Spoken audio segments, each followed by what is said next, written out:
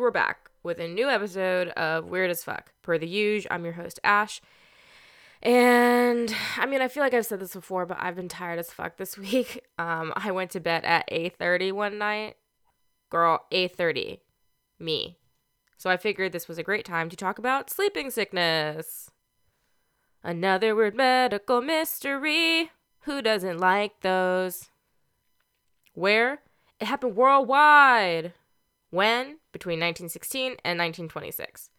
The chart toppers? Well, for 1915, it was a song called Hello Frisco, which, was not written by someone from the Bay Area.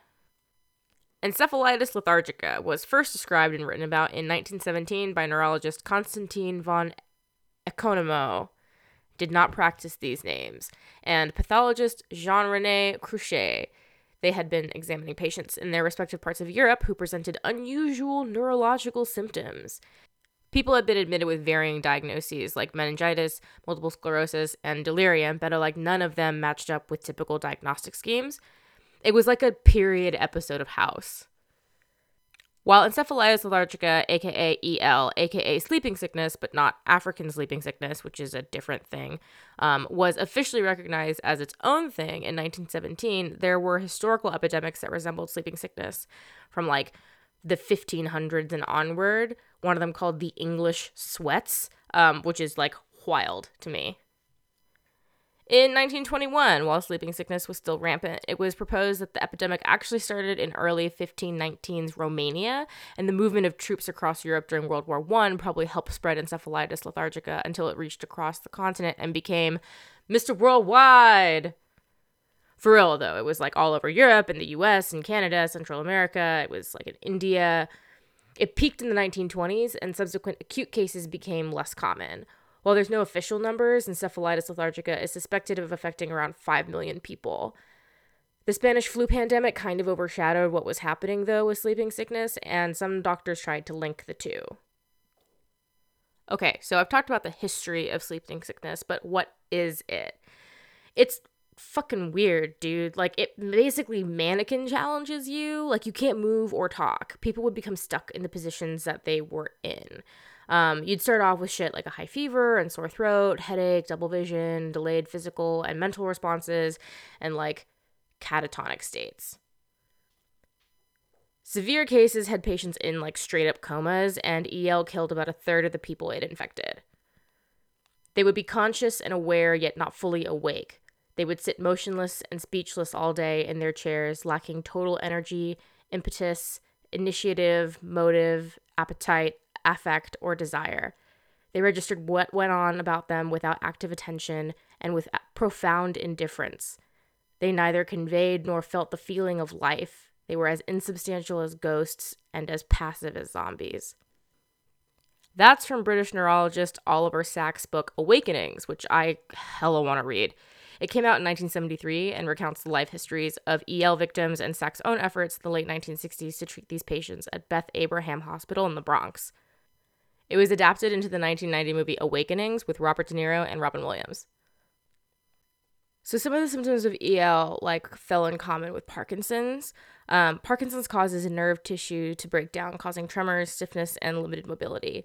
It usually develops in older people, but it's been known to hit anyone. Actor Michael J. Fox, who most of us know from Back to the Future and the original Teen Wolf movie, was diagnosed with Parkinson's when he was 29. But yeah, not everyone who had EL and then got hit with those symptoms were old. Tons of them ended up in these catatonic states and later described it as a resistance that stopped them from moving the way they wanted, which, fuck that. That sounds fucking terrifying. I was reading that patients in these catatonic states would occasionally respond to stimulus, like catching a ball you threw at them. Although, also, how much does it fucking suck to be aware that you're in this catatonic state and you can't really do much, and you have this asshole doctor just, chucking balls at you? Autopsies showed that sleeping sickness inflamed the part of the brain that's involved in keeping us conscious and motivated, but doctors couldn't find an effective treatment, so people were left in hospitals or mental wards in these catatonic states. Then Oliver Sacks came along and decided to try this new, for the time, drug, L-Dopa, and it woke these hoes right up. The deteriorating neurons they found during the autopsies were responsible for transmitting dopamine, which is a neurotransmitter involved in reward and motivation. L-DOPA stimulates the dopamine receptors and was found to help people with Parkinson's in 1967, so Sachs was like, why not with sleeping sickness? And it worked, sort of. Almost all the patients woke up and recovered their health, but had extreme mood swings and hallucinations, and after a while, L-DOPA just lost its effectiveness, and people went back to being catatonic within weeks or even like fucking days of waking up. And that's its own horror movie. Like, you get to wake up and see that 40 years have gone by and you go out to try to like experience the world and the future, but oh no, now you're screaming at a random passerby because you think everything is melting and now you're stuck on this park bench forever and pigeons are pooping on you and you can't move. Fuck. One patient, identified as Rose R., was able to recount historical events and their dates when she woke up, but said it didn't feel real. And that's, like a whole extra layer of terror. Shit, maybe that's the Matrix. Very few people were able to continue treatment beyond a few months, and they went right back to being the way they were before, or they got worse. Fuck, all of this just sounds really horrible and traumatic. Some patients were grateful for the time that they got to have, while others ended up feeling resentful and angry, understandably, because they felt like they were being robbed again of their chance at life.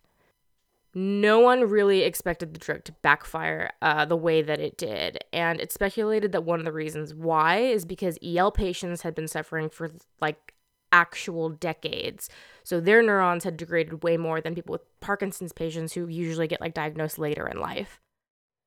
There's a lot we still don't know. We can't pinpoint how EL happens or exactly where it came from, and really how to treat it effectively. Or even if it's possible to create a vaccination against it, because what's fucking weird is that after the epidemic, there hasn't been too many cases. It's literally been a handful. No one knows why it went away, which means it's entirely possible for this epidemic to happen again. And thank God I've been playing Pandemic Legacy, right? Now I can be prepared. But fuck, for real. Okay, so this reminds me of a horror short that I read from a mangaka I really like, Junji Ito.